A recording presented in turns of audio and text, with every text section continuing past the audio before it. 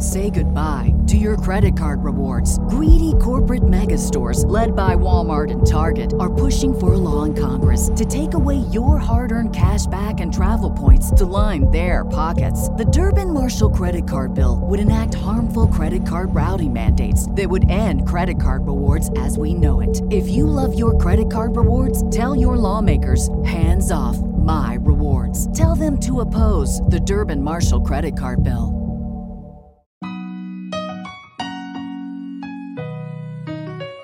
Hey, look at us. We're back, and it's Grappy Hour. And it must be Monday. It must be 5 p.m. It must be time to have a nice drink, chat about wrestling, do our thing. Lily's here. I'm here. Lily, how you doing? I'm actually doing great today. I just got back from the gym. I'm doing some personal training, and one of my shoulders is very angry at me right now, but I'm feeling good. Excited to have a little drink. Excited to talk about wrestling. Got to get that personal trainer or that masseuse or the massage. Do you have a massage gun?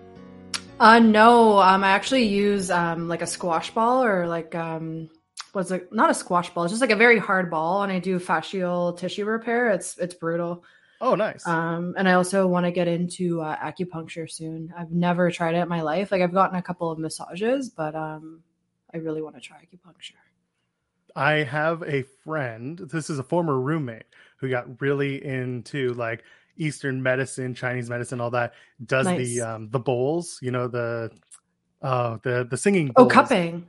No, not cupping. It's like they're singing bowls where they're like there's these massive bowls. Someone in the chat's going to tell us, or the comments going to tell us, and like you play them, they're very relaxing.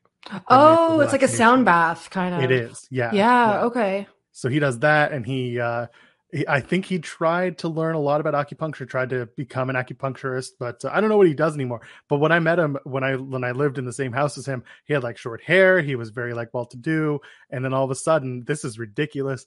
I'm at home one day. This is years ago. I am sick as a dog, having a fever dream. I'm in bed, the lights are out, and my TV is on. I had a TV above my bed, and I was watching, and all of a sudden, this guy comes on, and he's got long hair, and he pulls up his name, and I'm like, didn't I live with that guy? And I texted one of our other roommates, and it was the same guy. And I was like, are you seeing this? And he's like, what channel? Yada, yada, yada. So he picks it up. He's like, yeah, that's the same guy. It was the weirdest thing. Good for him, I guess. Dude, if he's making a living, do it however you're going to do it. As long as he's not scamming like poor people, I'm good with it. Exactly. And he's in Toronto, so if you really want him. At least he was like 10 years ago. Who knows where he is now. But Tunia massage is amazing too, and I also love float therapy. I don't know if you've ever tried it.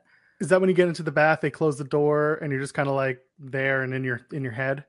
Yeah, it's like a sensory deprivation tank essentially, and it's in so much salt water that like you're weightless, kind of like at the Dead Sea or other places in the world. Cool. And it's awesome, and it's kind of like a natural way to just deal with whatever's in your subconscious, and also just like meditate, chill out. I actually have fallen asleep doing it. So. Oh, I've heard that story before. Not from you. I've heard it like other people who've tried it. That's cool. Yeah. Okay, here we are. It's Grappy Hour. Wrestling. We got to talk about wrestling. I mean, listen, who knows? People in the comments might be just like, no, keep talking about like acupuncture and cupping and all this ridiculous shit. Like wrestlers cup. They like Kenny Omega. Oh, yeah. Would you come out and have like the cup marks on his back during a match? Just the way it is. I'm actually always looking at what types of therapy tape wrestlers use, because as I start doing more powerlifting and as I start doing like judo and wrestling, now that things are kind of opening, you're going to get hurt. Like when I was boxing, I got hurt. Luckily not too bad, and luckily not like any head injuries, but my back and my shoulders were like cooked. So when you're watching wrestling and when people are like, oh, this is fake. Yes, the stories are fake and predetermined, but it's very real what's happening to these people's bodies.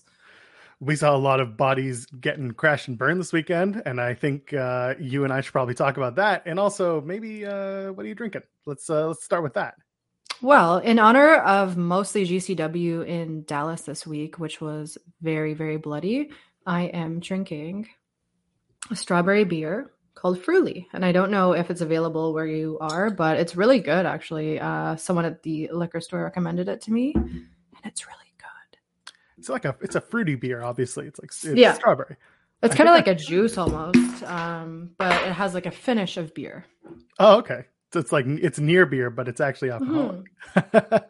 And it's only 4.1%, so it's Oh, not it's strong. cooler territory. Oh yeah, bud. I could picture some awesome. young, potentially underage people drinking this for sure. That's right. Allegedly. Hey man, drink responsibly. Drink responsibly. Oh yeah. Get an Uber, drink responsibly. That's right. I ended up doing a little bit of mixing. People know that while I'm on stream, 99% of the time, if I'm not drinking water, I've got a Diet Pepsi in my hand.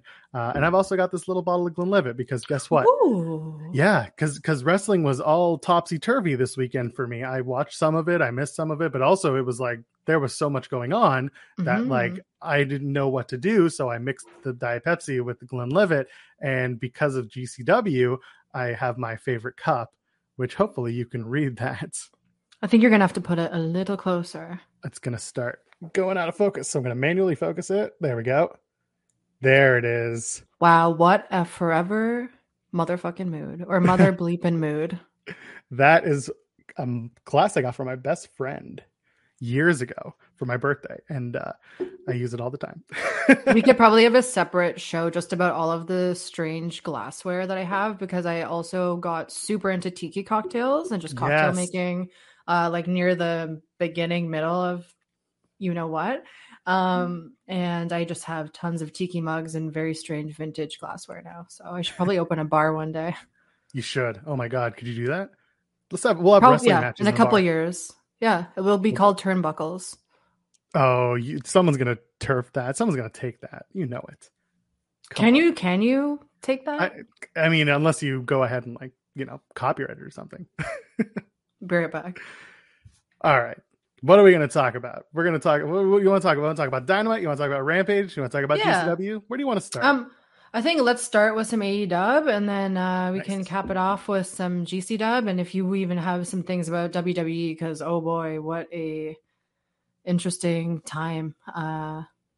You can fill us in because I'm kind of a casual, right? But we can kind of bounce some ideas off of each other. Hey, if we want, right now it's more fun to talk about what happened in AEW and what happened to GCW this past weekend. I'm fine with that. So we'll see. We'll see where our brains are at towards the end of the show.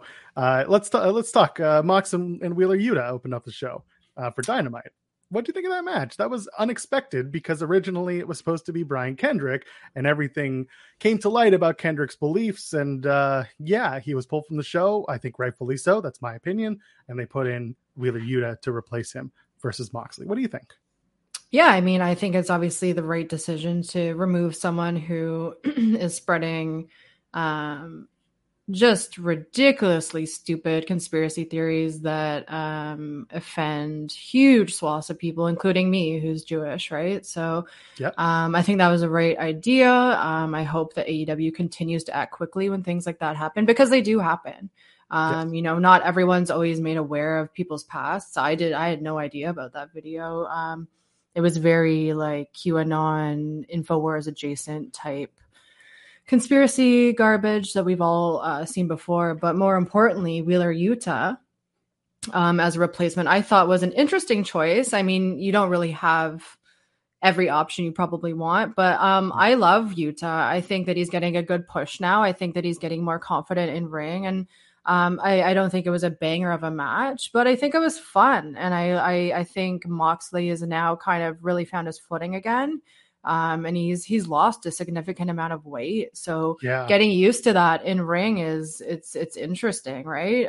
Even myself, when I was boxing and you would be matched up with someone who was significantly larger or smaller than you, it really threw your body for a loop. So I thought it was a cool match. And I love, I don't know if he's been doing it forever, but the back scratch gimmick, I love that. Oh yeah. That was really good. That's right. Yeah. I enjoyed the match like you did. One thing I really enjoyed was that it felt like Yuta got a lot more out of it than he normally would, right? And I think it became more of a showcase match for him, which makes you think Kendrick probably would have had the same opportunity had he not been pulled. But because Yuta's been with the company longer, he's been appearing and actually he's been dominating on the YouTube shows, which is hilarious to me. Like if you watch Dark and Dark Elevation, you see Yuta actually win matches, but then you go to Dynamite and you go to Rampage and he doesn't. Now it might be time for Yuta to start getting more serious. I use very lightly in quotation because he's always serious, but now they can start pushing him more seriously. And I think that they are starting to push him. And I think that they're kind of testing the waters on the different shows just to kind of see how the crowd acts, how he also works with the crowd as well. And that's one thing I've noticed too is, it's no secret that Wheeler Yuta is a talented technical wrestler. He has a lot of different styles that he utilizes, but his promos and everything else, it needs some work. And I have noticed that it's getting better, especially with all these promo in between bits backstage with the best friends, even in ring, even standing ringside. He just seems a lot more passionate. He seems a lot more present in his body and just himself. I'm ready to see Yuta break out a character of some sorts. Yeah. And he was, at one point he was up to the be mask signed by was WWE. Cool. Yeah, exactly. Like little things like that go far. I need to see more out of a lot of wrestlers in AEW than just whatever, like that, other than, hey, I'm good at wrestling. And there are a few of those, and some of them are young and they're still trying to figure it out. But at the same time, maybe this is just because I'm so used to the WWE brain.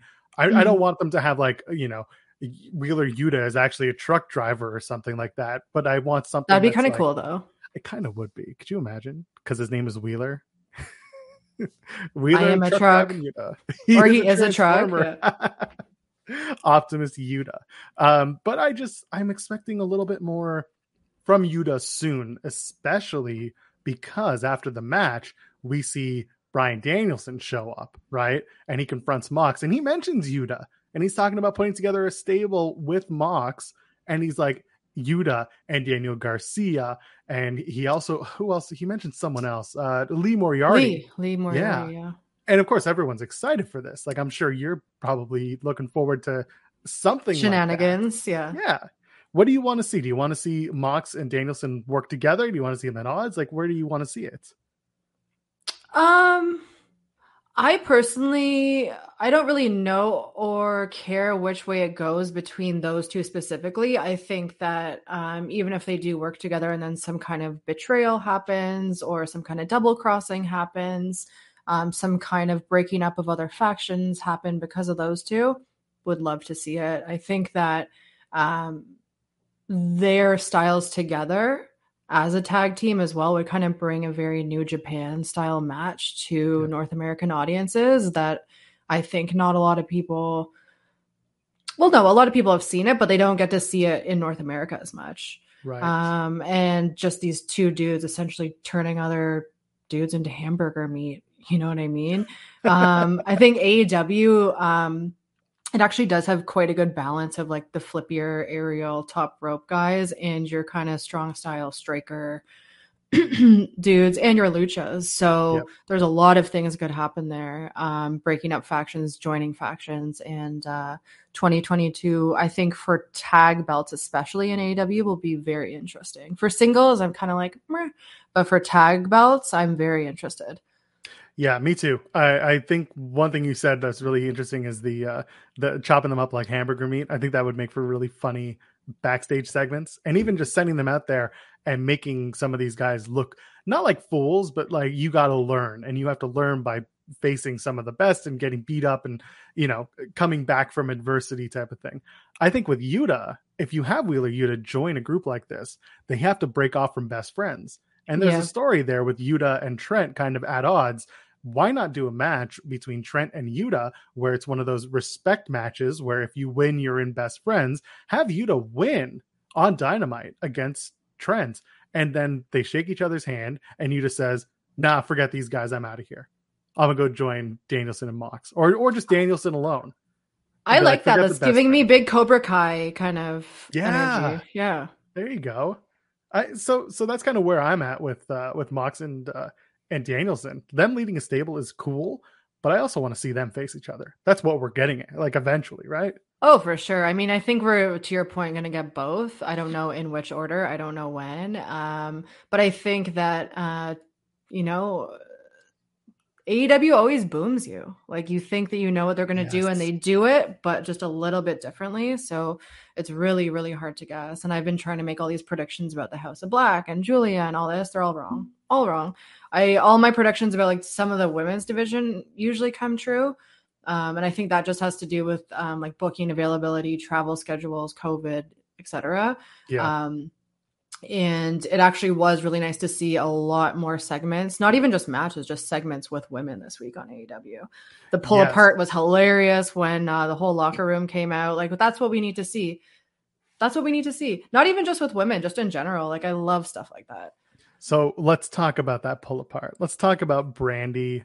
Let's talk about Dan Lambert. Let me just take a sip of beer because this is While gonna you're get spicy, doing I that, feel. I'll set it up. So I'll tell you right now, I've mentioned this elsewhere. When I saw the lower third for Brandy, when they brought up her name, and usually like the top line says something like Chief Branding Officer, or, you know, watch Roads to the Top on TNT, whatever. It would be something promotional. When it said on an 8-match winning streak, I'm like, oh, we're setting up a match with Brandy and somebody. And so she starts talking, and all of a sudden Dan Lambert comes out. So I think we have similar but differing opinions with Dan Lambert, and I know we're going to get into it in a second. I don't like the content that Lambert spews to get his point across. I like Dan Lambert's character. I like what he's doing because I think that the idea is that he's trying to be old man POS who's out of touch with society and with the world that he's in. I don't like him going to, you know, just implying that Brandy is a sex worker, or like that she did that as a past job, and demeaning it because he makes a reference to in your last job, they flipped you over and they had you whatever, like basically making an allusion to her, you know, having to fuck for work, plain simple. I don't like that because we talk about it all the time. Like, sex work is legitimate work, and maybe I'm thinking a little too much about it, but it doesn't do much for me when that happens. But again, I get the character. I'm behind the character. I'm not behind the content of the character right now. Go ahead. I mean, I actually agree with everything like you said about sex work being real work, about the content, you know, maybe, you know, not being delivered properly. But I think that's the point. Like, I think that's the point. And I think that if this was going to air on television, that there probably was some type of discussion backstage or prior to it airing between Brandy and Dan where they discuss what's going to be said. You know, one joke was made by what's his name in the Acclaimed a few months ago about sex assault survivors and rape survivors, and it disgusted me. Like, I was really upset and offended by that personally. And you know, they essentially put him on the bench for a while, and he probably had to do some sensitivity training on all this and that. And he's bounced back actually quite well from that. And I think that he did learn his lesson. So as much as I do agree that, yeah, what he's saying is complete like boomer bullshit, I think that it was agreed upon, like between Brandy and him, to probably say it. So it's kind of part of a work and it's part of a performance. So for that, I kind of love like what a POS he acts like, because in the real world, that is what a lot of men are like to women, and especially to Black women. So that's another angle. No, that's a really good point, because you see it. I see it on socials all the time. I see women of all women of all kinds pointing out how they are treated typically by men. And you're right. That is absolutely something that happens in the real world. Part of wrestling is pulling real world issues into the ring and almost magnifying it by 100. I see what you're saying. I think a lot of us getting upset by the content, I think it's a good thing, first of all, because it's clearly drawing the ire of wrestling fans that want it to be better and want them. He doesn't look good. Like, he doesn't look good, right? Yeah, so. Exactly. But then, you know, is it go away heat? Are we really wanting to see Dan Lambert go away? Are we done with him? I personally, like, I see him showing up at Impact, and he showed up at Impact before years ago, and he was great. I didn't know that. Yeah, so he's done stuff with MLW. He's done stuff with Impact Wrestling. I saw him at an Impact pay-per-view in Ottawa years ago. I didn't even like register that it was Dan Lambert.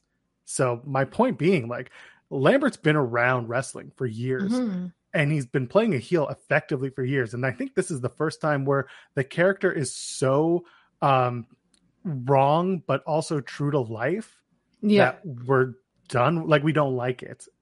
But do we want, like, we don't have a problem with Dan Lambert, the human, once we realize, oh shit, it's a work. Like, and Lambert's not going to come out on an interview and be like, yeah, I'm just saying this shit because, you know, because Lambert is trying to protect kayfabe in the and he probably does have a lot of spicy views too. You know, a lot of wrestlers exaggerate themselves, right? You know, MJF probably isn't a complete, you know, ass to everyone, but he is probably pretty similar to his character, as is Moxley, as is Kenny Omega, and the list goes on. And that is a really good question, and I don't really know if there is an answer to it. The only person who I think could answer it would be Dan Lambert, and essentially, I guess that'd be a good interview question to be like, what is your goal, like, in AEW? What do you want to, like, get out of, like, this character, or, like, out of you being involved in AEW, other than being just this boomer shit heel? Yeah, and I don't think you're going to get an answer out of him until after he's gone from AEW. Yeah. Because he's going to try and protect the character and protect kayfabe as much as possible, because that's the wrestling fan he is. And maybe he's just, you know, he's just trolling us. Some people just like to be trolls. You know what I mean? Watch him be like the most, like, progressive left-wing human being. Probably. Right? Probably. But you never know, because he also works in MMA, and MMA isn't exactly the bastion of progressive. Who knows? Anyway, no, so they're gonna bring out Paige Van Zandt, and it looks like maybe they'll do Paige versus Brandy. What do you think? Like, I see you dancing. Are you happy about it? I love Paige Van Zandt. I mean, she's a badass. I mean, she's been in bare knuckle boxing, she's been in Bellator, she's been in UFC. The girl can fight, like actually fight. So I think that brings a unique edge. I kind of see a little bit of Charlotte Flair in her, actually, in terms of, like, her wrestling style. So I think that might be the kind of like very heel Charlotte Flair, but oh my god, what's her name? I just forgot her name. Paige's own brand of it. So I'm very excited to see her. She's always posting the best thirst traps on Instagram and makes a lot of money on OnlyFans. And if she does the same thing in AEW, she could probably have a career there, like a longer term career, because the women's division right now in AEW, they have a lot of stars and mid card, but they don't have these kind of like enhancement talent signings. So I think that would be really interesting. There is a lot of money and opportunity for her. You're absolutely right. Yeah. Wrestling, if done right, there's a longevity there, especially after bare knuckle fighting, MMA, everything she's done. And you mentioned her OnlyFans. Like, yes, she is absolutely a beautiful woman, and she is absolutely getting a lot of exposure and a lot of money from that side of her work. Yeah. I think wrestling fans would absolutely flock to her OnlyFans if given an opportunity to understand that she has one. And I'm sure they do. But if you build her up, then she'll continue to make a lot of money off of that.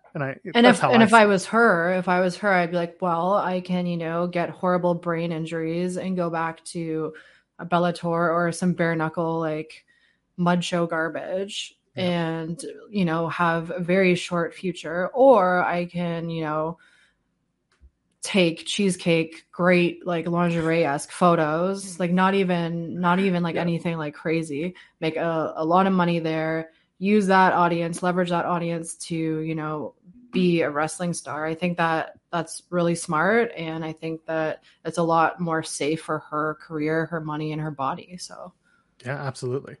So, hey, listen, I think we're on the same page. I don't know if I'm excited to see Brandy versus Paige. God, no. I love Brandy. I think that, and we talked about this a little bit before we went on air.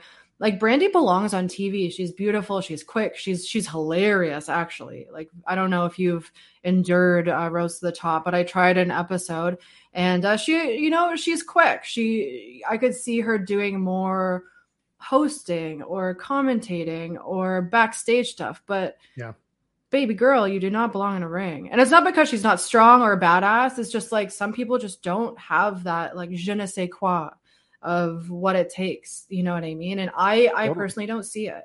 And I love the girl. I really do. My problem with her continues to be a lack of self-awareness, but I think that's a her thing to work on. That's her and Cody. That's a life thing, and it's not something that you and I have to comment on because we Yeah, don't see exactly. their everyday life. Therefore, it doesn't matter. That's just the way that we That's a interpret. Brandy problem. That's a Brandy problem. That's the way we interpret them when we see them on TV. But regardless, the match between the two, we're probably going to see some sort of shit show Or Jade and Brandy. Ugh. yeah, make it a tag match. Make it a tag match where Brandy looks the worst of the four. And that's not to say like sandbag Brandy and make her look bad, but I'm saying like in four women in a match, Brandy would be the lowest qualifier for a wrestler. Well, that's why it's so weird, right? It's like, okay, so we have Brandy back in the women's division, but even let's say for whatever reason she got a belt, then what? Like what would be what are the angles? What are the dynamics with the rest of the women? I just don't understand. Well, you see, then Cody would come back and win the TNT title, and then Brandy would win the TBS title, and then together they would reign the Warner Media Networks, and that's how we get to Roads to the Top season 2. Oh, okay. Sorry, I went to the wrong show with that one. Let's talk about Nyla Rose and Ruby Soho. Yes, that's much better actually. First of all, I love both of them. Yeah. It was really cool to see Lars Fredrickson. I don't know if like you're into punk music. Hell yeah. But yeah. Dude, that was awesome. We were talking about it on our other podcast. Like the right guy from Rancid was at the show. That's all. Yes. Oh my goodness. Yes. Yeah. I partied with them and Anti-Flag a few years ago, and it got pretty spicy. Dude, nice. Yeah. That's the good shit. One day you'll dish. One day. Yeah. Today. No, not today. No, we'll talk private. about that. There you go. We'll bring it to like the membership tier. Yes, exactly. To get the story. $6.66, folks. Yes. Aim for the moon, $66.60. That sounds good. But yes, Nyla and Ruby. I have a mini rant. It's not even a rant. It's just an observation. I think that, Nyla gets a lot of hate, period, for obvious reasons and not so obvious reasons. And one thing that I see a lot of people say about her, like over and over and over again on comments and posts, is that she's not a safe worker and she injures everyone. And I think that that's like the total opposite of Nyla Rose. I think she's one of the most safe workers, and she's actually been in situations where other women get hurt and she gets them out of there like really quickly, and she's very professional. So I never understood that like rant about her ever. And even in this match, it was pretty smooth. It was very quick. It was very like fast paced. And that last power bomb, like she's so gentle with the way she does it. I'm like, I want to get power bombed by Nyla Rose like immediately. Dude, it's true though. I haven't seen it as much. Maybe you've seen it more than I have for people criticizing Nyla for her work style. A lot of people for me had started with, she's sloppy and she's this and she's not good at her job. But no, she's gotten a lot better. She didn't come in polished and amazing. No. But that's not her style. Yeah. And the good news is when you get the reps in and you have the right people teaching you, suddenly you can become a very good performer. And in Nyla's case, that's happened. There was a time when she started that I was like, nah, this ain't doing it for me. But now I look at her work and I'm just like, cool. Someone and her have put in the work. She is clearly working and learning and doing and putting the pieces together to become a better wrestler. And I saw that with the Ruby Soho match, and who else to have a match like that with than Ruby Soho, who is a great wrestler herself, at least has those pieces to put together. And the two of them, they had good chemistry. That's all it was. You can tell that whatever conversations they had before the match, like they just click. You know what I mean? They really work well together. Their styles are like actually a lot different, but they somehow work together really well. And even though like you can see them like, telegraphing spots on the top rope, you can tell that they just really like each other and they're like having the time of their lives. And even if, you're wrestling and the match is kind of like crappy, if the two wrestlers involved are really selling it and really having a good time, the crowd eats it up.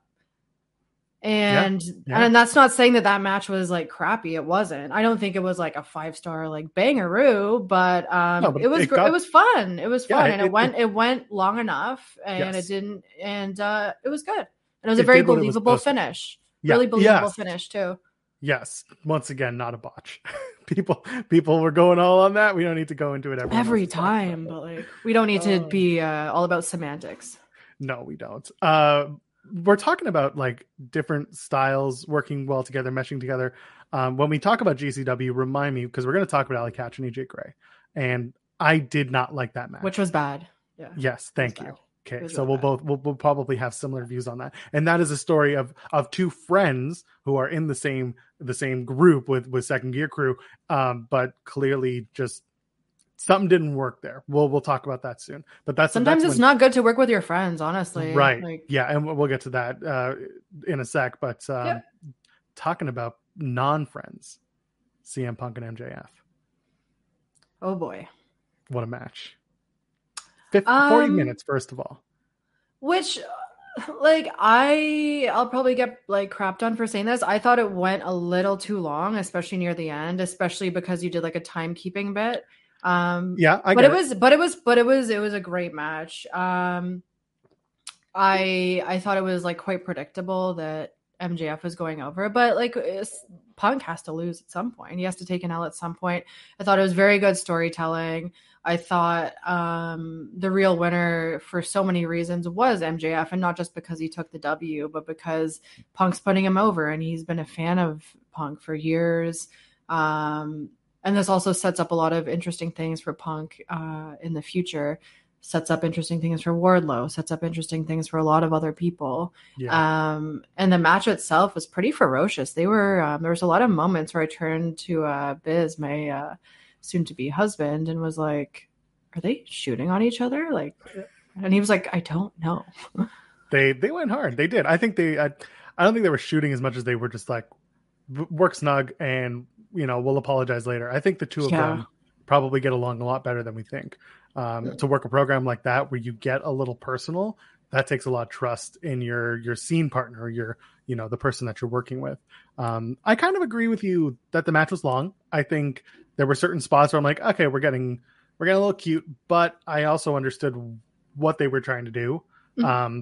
Punk's matches have progressively gotten longer over time, or at least his serious matches have.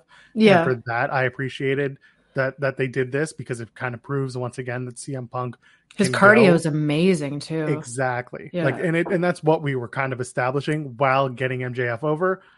Did the false finish with the choke out, did that make you think when they restarted it that Punk was going to win the match, or did you double down and you were like, no? No. I if I could have bet money on MJF winning, I would have. You would have. 100%. I like the fake out. I just thought like from the fake out to the actual finish, there was a little bit of lag, but then I kind of went into my like old event production brain and was like, when you're doing a match like that, it's not just like a 2-on-2 or like a 4-on-4. Like there's spots, there's props, you're going into the crowd, like there's a timekeeping bit, like there's a lot of moving parts going on. So I was like, okay, Lily, like you're being a little too like nitpicky. Okay, that's fair. I mean, I had the same view with MJF. Was he was going to win, he doubled down, and now he can say, I beat you twice. I like the fake out. I like the fake out a lot. Yeah. So it got me for a minute, because I was like, are we going to have to do this match again because of the cheat to win? Or he still cheated to win. I mean, Wardlow did the sleight of hand, which, by the way, I have to give the production team full props, because they didn't get it until they had to throw it to the replay. And when they got the replay, and then the announcer said, "Oh my God, this is what happened," I think that was masterful. That was the best way you can tell that story, in my opinion. And I've actually noticed, I don't know, it'd be interesting to like go into like the credits or something of their production stuff, but it seems like there's been a shift in camera operators in the past, let's say 3 or 4 weeks. And it's been a lot better. So you're recognizing that perfectly, because there has been a shift. Their producer, Keith Mitchell, he used to work for WCW way back in the day. And then he was brought in to work for AEW right from the get-go. And the last show they had in Texas, that was his last show. So that was about a month ago. So you're right. Like in the last 4 weeks, the production has changed. The way that they're shooting, the way that they're putting together the show, the format's changed, and it looks a lot better. I agree with you. It looks less 90s WCW, which comes and goes. It's fine. It's very flat. It's very flat. Yeah, it is. And now they've done a lot more. Yeah, I feel like they've done a lot more with production. I like that you pointed that out because I didn't expect you to say it. And I think it's great. But my dog's trying to say hi. Should I bring the dog on? I'm sure they want the dog. Dog's good content. The dog is the play. Oh no, memento. All right. I will filibust while she's getting doggo out. The chat is obviously saying doggo. Okay. Hey, leave us a thumbs up for the dog, by the way. That's what you got to do. Look at you. He's all wet from outside. Look at him. He's Cooper, you're on Fightful. Okay, you're gross. You're gross. Get out of here. Go. Leave a thumbs up for Cooper, would you? Put C's in the chat for Cooper. Oh, look at him. All right. Okay, bye. I'm going to stop fawning for dogs. He's a rescue from Texas. He's perfect. Yeah. So he is the murder hawk. He's going to be pulling for Lance Archer next week for the death match. Who I also could totally see being a new champion this year. This year, yes. This coming Wednesday, I probably not. No. Be one hell of a shot. Could you imagine with 3 weeks left until the pay-per-view, Lance Archer wins a championship and has a potential main event match at Revolution? That'd be very WWE of them, but it also would be kind of cool. I think it'd be a weird bait and switch, or not a bait and switch. I think it'd be a cool switch because there are no real matches at Revolution yet. Yeah, true. You don't. Very true. It doesn't have to be a main event. It could be an undercard match. Probably not, though. Let's move on. Speaking of main events, Adam Cole, Bebe, and our favorite Evil Uno. You want to hear something funny about Adam Cole, Bebe? Actually, when I was coming back to shoot this episode, I was on the TTC for my Torontonians. It's hell. It's our public transit. And I had my gym playlist on, and for whatever reason, I must have been stoned last week and added Adam Cole's theme song to my gym playlist. So I'm walking up the Bathurst platform and the theme comes on. So I just had my little moment, and I was pretending that I was having my wrestling entrance moment. It was great. And as the train pulls up, you just went the wind. Boom. Yeah, I had the wind. Yeah, boom. Right. No, I didn't have good timing. Oh, that's fine. The more you listen to it, the more you get it. There's like a video of Britt Baker doing it before she. It was so cute. It was so cute. She's like, I got it on the first time. It was really good. I like that. Yeah, they're a very sweet couple. And I actually saw I think it was Brody King just posted his kid that just turned 3, and it was like the sweetest photos I've ever seen in my life. It was like him eating spaghetti, and it was like all over him. That's so sweet. I love it. Yeah, I got and just to picture Brody King as a dad is just hilarious too, because his kids of the Black Throne. That's what exactly. So okay, Uno loses the match. No shock there. Poor Uno. What? What? What did you think, that Evil Uno would win that match and dominate the AEW roster until he gets a title shot? What are we doing? Of course. Okay, sure. You gotta root for our Canadian boys. Come on, Joel. I know, especially because Stu Grayson's from Ottawa, my hometown, so he and I bonded over that. Yeah, nice. He just got a figure too. He just got a figure. Did he? Oh, I'm pretty sure. I will have to take a look. I know that John Silver, he just did. I know that, but I know they just did a new Brody with the old TNT belt, and I'm pretty sure Stu Grayson, but I might be incorrect. Hey, whatever. Maybe they'll tell us in the comments. Who knows? Leave us comments, please. Yeah, the comments, the thumbs up. Subscribe to this channel if you haven't already. If you haven't, I don't know what you're talking about, because we drop stuff every day. Literally, we're very professional. Super, as we drink our drinks. Cole wants to be taken seriously now, and I sat there and I was like, "Wait, we weren't taking you seriously before." But I like the promo. I just didn't think he needed to be like, "I'm serious, Adam Cole," because I've always taken you seriously, Adam Cole. Well, it's funny, and I think that we've discussed this before, is that Adam Cole's like an interesting character because he kind of is like a tweener, where he's kind of a heel, he's kind of a baby face. But even as a heel, he kind of is like very goofy. So even when he's trying to be taken seriously in the ring with his promos, which are fantastic, by the way, it's kind of hard. It's kind of hard to necessarily take him seriously because he has such a like specific style of being a heel that's kind of, you know, his Florida man, Adam Bebe thing, you know what I mean? Which I love. Yes. But it's just like pure Florida man heel, which is like its own thing. Yeah. And he's I don't know what he wants to be taken seriously for, or what's going to make him be taken seriously. Like, exactly. When we already kind of did. Maybe it's because he just had a full-on feud with Orange Cassidy and the Best Friends that he's like, now you take me seriously because he lost. So now he's just, I don't know. I don't know really what he wanted out of that promo. I get it, but I also don't. So that's kind of where I came out of. It was a strange booking, to be honest with you. Like, I was like, oh, okay. It was one of those, we need to get Adam on the show. And we didn't put him on or maybe someone got COVID or something. It's possible for some reason someone gets pulled, but hey, whatever. TNT title match, though, that was pretty all right. Had Isaiah Cassidy versus Sammy Guevara. A lot of news came out of that match instead of the match itself. So where do you want to start? Do you want to start with Forbidden Door talk? Sorry, I make fun of it now. Or do you want to talk about the match? Let's start with Forbidden Door because I'm like so like about that as well. It's either going to be a huge moment or a huge letdown. And whenever Tony tweets, it often becomes a little bit of a letdown because there's a lot of hyperbole going on. Do you have a name in mind that you want to see show up on Wednesday night? I mean, I just want someone from New Japan. I think the odds are it would be from New Japan or potentially from Impact. But there's no specific name because New Japan just re-signed everyone that I thought would come over. Juice. Keith Lee, I don't know. I mean, Juice Robinson's a free agent. That's another thing, too. A lot of people will get on Tony's ass if it's a free agent that just signed and not someone who's like signed to another promotion or is like about to finish with another promotion. So Juice just finished a week ago on the 31st of January. Tama Tonga announced that he is a free agent as of now. I doubt that it's going to be Tama Tonga because I need both guys to show up if they're going to do anything.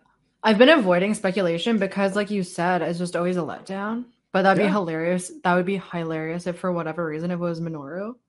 Oh, dude, the two people that I think would be hilarious. One is Biff Busick, aka the former Oni Lorcan from WWE. He's the right guy to come in and lose a match to Isaiah Cassidy, who just had a great match and was maybe it's McMahon. Shane McMahon was another one that I laughed at. But no, my favorite one, and I said this on another show, so apologies if you haven't, or if you have heard this. So Isaiah's in the ring, lights go down, crowd is cheering, they're excited. Who could it be? Oh my God! Wrestling has more than one royal family, and out comes Cody Rhodes, and he's got Tony Khan, free agent Cody Rhodes, and he's got Tony Khan with them. They're linking arm in arm, and like they raise each other's hand because Cody's re-signed, and then Tony bends his back over, and Cody takes the AEW, binder. And then a dragon comes down. Exactly. There's a big dragon. It's a whole thing. And he opens up the binder and he signs his name, Cody Rhodes, and Cody Rhodes is re-signed with AEW. And then he wins the match. And Isaiah Cassidy is not part of the Face of the Revolution ladder match.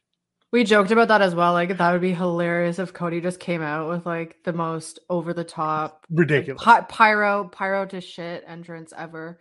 And this is how they announce Rhodes to the Top season 2. Oh no! Or the Big Show, or the Go Big Show. They're like, stop showing me clips of that poor guy with the Rubik's Cube on fire. Like, my oh yeah, that's right. Or the guy getting smashed in the dick. Well, that's another actually interesting thing about watching AEW as a Canadian, as our streaming options are quite limited, and we're almost forced to pirate or watch like illegal streams, right? Allegedly. None of us are doing it. No. Allegedly, like other people, other fans, not us. But those other fans usually see American ads. Yeah. And those American ads are horrifying. They are. You know, it was horrifying though, watching TR, Thunder Rosa, get piped by Mercedes Martinez. That was a great spot. I was like, wasn't it? Oh my God. Dude, I love that match. People who know me know that I love Mercedes Martinez. I've been waiting for her for so long. Dude, when she was released, I said immediately, I never do the so-and-so should go to AEW gimmick. I never do that. Her and Samoa Joe were the only people when they were when Joe was released the first time. I said either he goes to AEW and becomes a coach and wrestles, or he goes to Impact and reclaims his throne and then goes to AEW.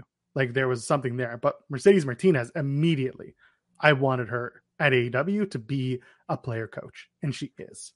You see her work and you just instantly are hooked. And I forget which commentator said it, but I think that she's held something like 6 to 15 belts in her career. So it's an honor to even get to work with her. And I think that she's going to just breathe a new type of air into the women's division in AEW. And when you have someone like that who has that type of experience, it forces people to work harder too, that are not just on their level. Like it forces people that are jobbers, that are kind of green, to work harder. Yeah. And it works. It worked for me to watch that match and to watch Thunder Rosa. It was satisfying as heck, man. Yeah. Yeah. So I really enjoyed the match. I really enjoyed that they had the post-match stuff going on. There's actually it was so great. She's like, I told you to beat her. Yeah. And I bought you. I brought you in. I signed the check. Everything flows through Britt Baker. Yeah. And Rebel. And Jamie Hayter now. That's something interesting. It's going to be Mercedes and Hayter being set up, which is going to be excited. That's a match that I am waiting to see because again, player coach Jamie Hayter is young and she's still real good, but she can learn a lot from Mercedes Martinez and vice versa. That match is going to be friggin' good. Oh yeah, and if you haven't seen Jamie Hayter's work in Stardom, like you need to go watch that stuff immediately. Oh, good point. I need to catch up on some Stardom. I'll hit up our friend Kate, who does Here's Why You're Wrong with Me. Big Joshi wrestling fan. Our friend Kate. Sweet.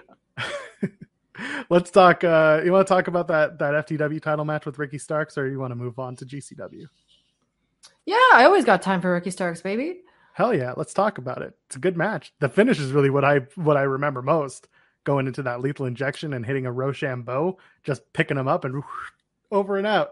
I thought it was going to go the other way. I thought that really? Because they showed a new graphic behind him with the FTW belt, and I was like, why are they showing that? Is he about to drop the belt? Holy crap. But no. It's time. It's time to start using that belt and start. Well, they need to do something with it. Like, you can't just come out and do your like Ricky Starks thing every week, as much as I love that. And I love him and I love New Orleans. So I would never insult him, but, and I love Taz and I love Hobbs. But yeah, Hook? They need to do something. Oh, right. Well, he's new. I forgot. But you gotta love Hook because that FTW title is for him. Well, the reason I love Hook is actually so funny. It's because his entrance song is by this rapper I love. And I think that's just so cool to hear, like, kind of like a semi-underground rapper on network TV. Is Action Bronson really underground, though? I said semi-underground. Is he, though? Come on. He's well, I guess now that he has like his food things going on, he's not very underground. But I want Action Bronson to get involved with AEW in some capacity too, because now he's working out like crazy. He's doing strongman style training and he's obsessed with old wrestling. He's always referencing wrestling in his tracks. So that's true. Well, hey man, AEW is going to start heading west soon, so you could see him show up. They're going to start come to Canada. Holy. Well, our borders need to open up first, but who knows? Maybe this summertime we'll get lucky. I would love to see AEW in Canada. I've seen them once before in New York. Let's go bring them into Toronto. Why not? I may be going to Detroit for a GCW show, actually, so that will be interesting. Let's go. Come. I mean, maybe. We'll see where we're at. It's not till April, so it has enough time for us to see what's going on with the borders and this and that. See if my wife wants to let me go with a month-old baby in her arms. Bring a pregnant woman to GCW. That seems like a very safe environment. She will have hopefully already given birth by then. But right, okay. We'll see what happens. We'll see what's going on at home. Yeah, exactly. Listen, I'm sure people are just going to be like, if your wife really loves you, she'll let you go to wrestling. Actually, and we'll get into GCW, but yes, there was some kids in the crowd. I was like, wow, coolest moms or dads ever. Let's just get into GCW because there's nothing else from that FTW title match. It was fine, but like it was fine. It was great. But the finish was it. Yeah. So I didn't watch the first night. I missed the first night. Me too, actually. Oh, okay. So we can talk about the second night. We can talk about the main show. I used that kind of half-heartedly. Wait, this is something. Okay, before we start, GCW, I love you, But the way that they advertise, break up their shows is so confusing because I have Fight, right? And that's where you can like get all their shows. But it's so bloody confusing sometimes when they split it up into 2 nights. So I'm always like chatting with people online as shows go on. And I know that there was another match with Effie and Nash, I believe. And I didn't see that night. But I did see the other night with Psycho Clown, Janela, et cetera, et cetera. You're right. There was a match. The Effie did have a match the night before, and that was, I didn't see it. And I was also thinking about when they got to the main event, which was Janela and Dr. Wagner Jr., I was like, wait a minute. Didn't I miss something? Because I remember hearing the results and reading the results and being like, isn't there something else? But no, they were on night 1. And and that happens to be so often. So I don't know if it's me being an idiot or if it's just like a way that they format their like PPVs in like a strange way. I don't know. But there was a lot of, pardon? I think they're trying to do like weekend shows, but show number 1 is like it's like the B show, and then the Sunday night is the A show. Like they very clearly have a distinction of which show is which. Okay. In terms of popularity, but maybe not. Again, maybe they're screaming at us in the comments, being like, "No, you're wrong. GCW gets it right every Scream time." at us, correct us. Sure. Like I've only been watching it for like 2 years, so I don't know. Shit, I enjoyed the hell out of the show though on Sunday. That show was full of blood, full of doors, full of weird spots. Let's start. So there was the opening tag match with Nick Wayne. And he was incredible, and he's so young, young. Who was he tagging with? Because now I forget. Me as well. I mean, Nick Wayne was the standout. Actually, you could probably open it up on Cage Match really quick, but I know. Sorry, I know Ninja Mac and Dante Leon got the win. I know that. Oh yeah, I mean Ninja. I feel so bad for Ninja Mac because he had a DDT signing deal that didn't go through. And I feel that him on AEW would actually be quite interesting because imagine Ninja Mac tagging with Fuego. Oh, that would be fun. Yeah. I think I need to see that now. Holy crap. I'm trying to bring up who won in that match. Just give us a moment. No, but GCW is usually a mess, especially with scrambles and tags. Yes. But this event in particular was very clean, not in an organizing way, not in an audio way, not in a production way. But each match was like super entertaining. There was like no time that I wanted to fast forward at all. Especially with some of like the really hardcore deathmatch stuff. I usually fast forward through that. As well as some of these like more messy scrambles, but each match was so well balanced. The timekeeping was really, really, really good, and the spots were insane. And what was also so bizarre about it was the venue itself. It was in this like, I guess like a football training / CrossFit gym. So you had like the ring in the middle, but there was also like a second floor. So on the Psycho Clown match especially, they utilized that a lot. To that. Yeah, and it was bonkers. And on my Twitter, I actually posted a couple of videos from this videographer that was there, and he got some like wild shots. So follow him as well. I forget his name, but I tagged him. Jordan Oliver, whom I've met a handful of times, and now I feel like an idiot. Jordan Oliver, Young, Dumb, and Broke. There you go. So again, good match, good opening contest. Just cutters into cutters. Which is love hilarious. A good cutter. Absolutely. Like Ninja Mac doing a shooting star press that Nick Wayne counters into a cutter. Hilarious. Dante Leon gets a cutter of his own. And then eventually Ninja Mac gets the pin by doing his flippy, whatever the hell he's calling it. But it's good. I don't even think he has names for his moves. It's like, it's a Ninja Mac. And I love the commentator. He doesn't. they don't know what it is either. I mean, this is nicotine, but God knows what they're smoking when they're, exactly. Yeah. A lot of doors for John Wayne Murdoch versus ASF. I saw a hilarious tweet that got sent out after the event from Lauderdale. He said, "You guys cost me $560 in rental chairs, and if anyone's ever thrown an event, that's a lot because a rental chair per day usually is like $2." Dude, they went nuts on the chairs. They Oh did. yeah. Like Yeah. it's They in my didn't give notes. any shits about that. Yeah, so they just kind of went out like DVDs on the chair. There was a lot of headshot. I don't like headshots with chairs. I don't like headshots in No. general. If you're gonna do it, No. God, get your hands up. Well, I one saw a few people get their hands up, like Gringo Loco, but then I also saw Gringo Loco take a chair to the head flush, and I'm like, come on, like what are Well, we that's what doing? I've noticed is like in the past, like since COVID started, now like hands up chair shots are back, and I'm like, bro, like stop, please don't do this, please don't do this. Yeah, they gotta. I'm not a big fan of chair shots to the head. Get the No, elbow, get your no, no, hands up, no. do something. I will take a chair shot to the back any day, but like I would never do anything on my head Yeah, ever. don't take it to the dome. We Legs, know better. back, I don't care, but never to the head. I enjoyed ASF getting, the shit beat out of him by a big man, and also getting a bit of fight back too, using the little guy moves on the big man on John Wayne Murdoch. It was a fun match. I mean, Oh no, just enjoyed it says my computer's dying. That's not good. Oh, that's fine. Let it die slowly, painfully, as long as your camera keeps going. Murdoch with an avalanche brainbuster through the door, and he wins. There we go. But he gives ASF props on the way out. I like that. Yeah, there's some good camaraderie in GCW considering it's like, GCW. So, Alley Catch and AJ Gray. We both agree that wasn't it. It was not it. And I think that, like we said, sometimes it's not good to work with your friends. And this was one of those situations where it was just so sloppy from start to finish. They didn't connect. They didn't know essentially what the heck was going on. Like they just kept dropping each other. They were like telegraphing horribly. And I actually will blame this more so on him than Allie because she was like really trying to like, turn to the camera and, clean things up. But there was just no hope. There was no hope. Punches and forearms don't look good from them. Which sorry, but I am going to try and plug this in, but we can keep talking because I do not.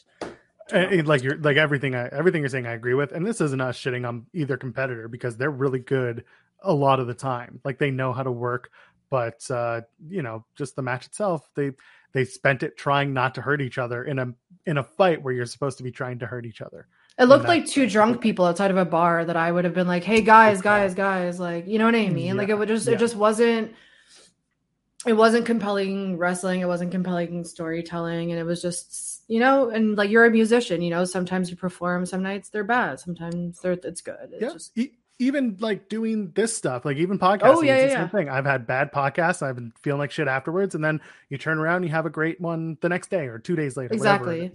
So Gray wins with the top rope brainbuster because that's the theme of the night. Apparently. There you go.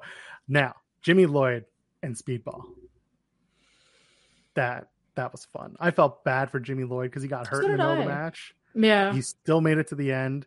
They want to do it again. They want to run it back. But man, how good is Speedball Mike Bailey? He's like I just go like this. I just go, how? Like, how can the human body do that this fast? And he like no sells everything. Like, it's so weird how he'll get ricocheted into like the most brutal cutter or like brutal finisher ever. And he'll just get up and be like, let's go. Yeah, let's go, bro. Yeah. Lloyd does the middle rope dive and Speedball reverses it by doing a springboard moonsault and hits the chairs with Jimmy Lloyd. And I thought that was nuts. Just the timing, the way that they set it up. Like I was really into it. I really enjoyed the match. Speedball. It was a really good event. Like there was not one match where I was like, this is boring. I want to fast forward through it. And that was definitely one of the standouts. But for me, my favorite match, I think, was probably Psycho Clown. Yes. Holy shit. So that's the next match. And all I say about it is like, here comes the blood. Because they absolutely went ham. And one thing I don't like with GCW is that they don't put soundboard audio on the fight feed. Oof. So I can't hear the microphone like very well. I had to pump up the sound and hope that it's catching through the speaker, whatever it is. So Gringo Loco and Psycho Clown both have promos before and after. And I'm like struggling to hear and I caught nothing. And even in we'll get to the very end of the show with Psycho Clown and Dr. Wagner Jr. Same thing where it was like, trying to figure out what they're saying. Thankfully, commentary covered it. But the match itself, holy shit. I almost didn't sit down. Like I was just like having a party on my couch watching it. It wasn't like even one individual spot or maneuver that impressed me. It was the fact that these two men just kept going and they actually used the entire venue, not just the ring. Yeah. There were 2 moments where they took dives, like splashes from, I'm guessing, at least 15 feet in the air. So to picture a body that weighs, well over 200 pounds coming down at you from over 15 feet in the air, that's a lot to deal with. That's a lot to deal with. And through a door. Of That's course. like bevved up on chairs. It was nuts. Were there light tubes? I didn't know. There weren't many light tubes. Yeah, there was towards the end. We'll get to that. So they do. I didn't need Psycho Clown going and doing his own splash from the top. I really feel like they should have just one was enough. Yeah, dragged it back to the ring, because if you're gonna hit it was something from the top of that, the doors on the chairs from the goalpost. Like that should have been the finish, or at least close to the finish, because like that's the high spot, that's the move. And then they went and they kept going. For some reason, Psycho Clown almost doesn't sell it and does something from the top of the stairs. It looks like he smacks his head coming down, but he doesn't, I guess. My neck hurt watching that match. It was brutal. Somehow they found a steel chair in the middle of this match and they started using that instead of the plastic ones. That's when I was like, stop doing the headshots, please. And they do a light tube spot. So at one point, Gringo was like pulling light tube glass out of his head. And I'm like, oh, I can't watch this. But they got to the finish. Clown wins, gets the rematch. He does a Spanish fly off top rope. That was the finish. One of my favorite moves ever. It's pretty, especially when it's done right. And Psycho Clown does it right. And they both made it look good. So Psycho Clown's like, hey, I want to do this again. And that's cool. I'm fine with that. But and just a bloody match, man. Goes on. Yeah, I mean, if you're not into like more hardcore bloody matches, then that definitely wasn't for you. But I mean, even from a technical standpoint, they pulled off some pretty crazy spots. Yeah, that the 4-way fuckfest. I that was the match that I fast forwarded through. Yeah, it was. I like Atticus Kogar. I like that he gets the win, but other than that, I just didn't care for much else. I like the Grim Reaper storyline in this match. He was smoking a cigarette too. I was like, is that a cigarette or a joint? I'm so confused. It's a joint. It's always a joint. He's the Grim But Reaper. It looked like a cigarette. He rolls it very like a cigarette. Very tight and like tubular. Yes. So Reaper at one point puts out the cigarette in Kogar's face after Kogar had already taken and put out one of Grim Reaper's spliffs. And I like that. That's silly little storytelling like that in a match is fine. But like the rest of the match, I'm like, cool, whatever. Kogar steals the win. Zayn looks good. They're going to do Zayn versus Kogar next, which is cool. But other than that, like the match didn't do much for me.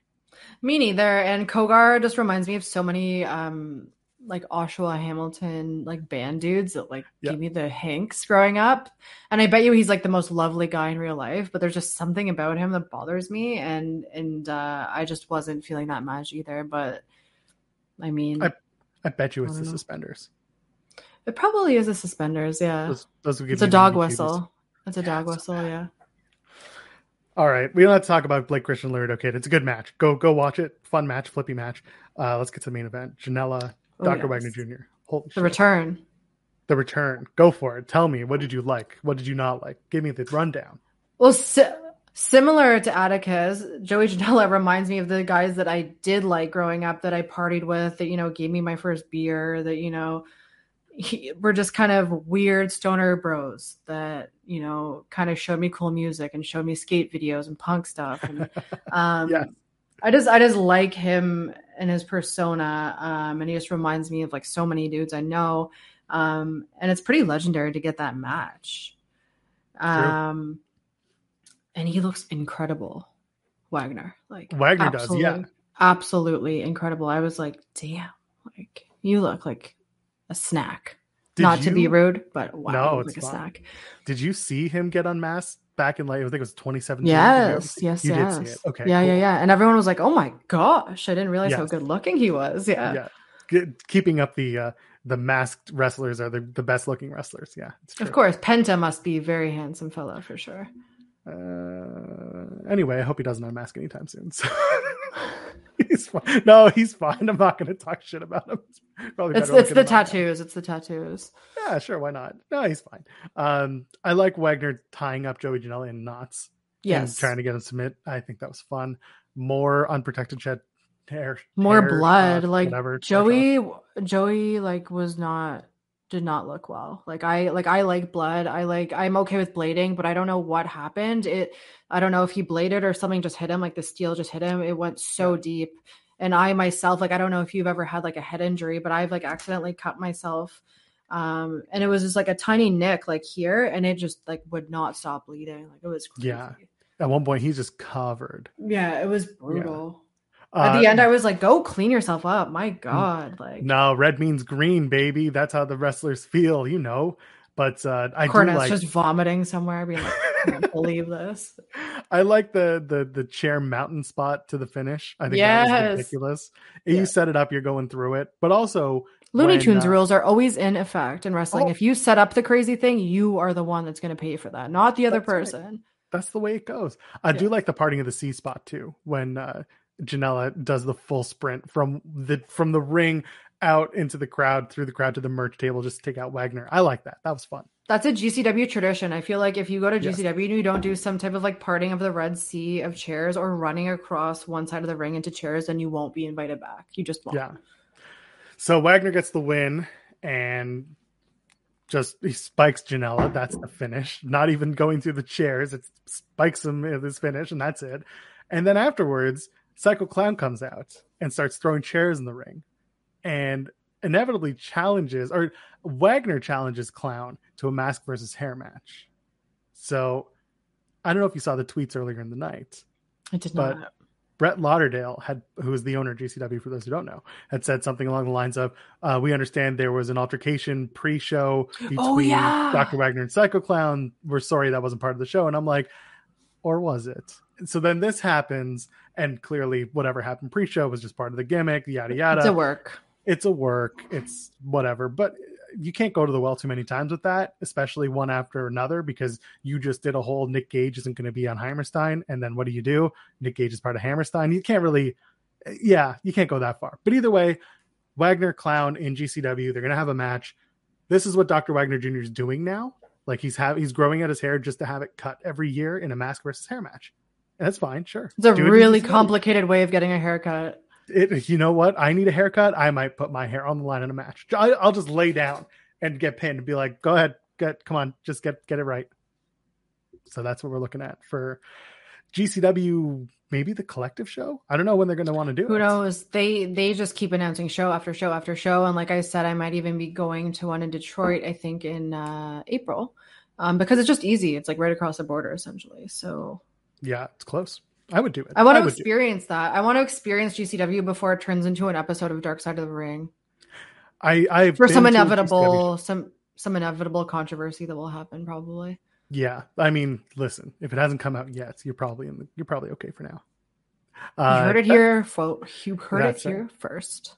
I've been to a GCW show. I've enjoyed myself. I would love to go to more. When I have the opportunity, I will. And maybe you and I will go because we keep talking about it. We're going to do it. It's going to happen. It's going to happen. We're going to do it. All right. I think we should run to the exits. Get out of here. Lily, sure. You ready to go? I'm ready to go. Last call. Bar's closing. I got to get a snack. Go get your snack. Lily, where can the people find you on the internet? People can find me at Lily Z on Twitter. They can find me doing stuff for Fightful and my own website, Strange Comforts, and just doing all kinds of stuff on the internet.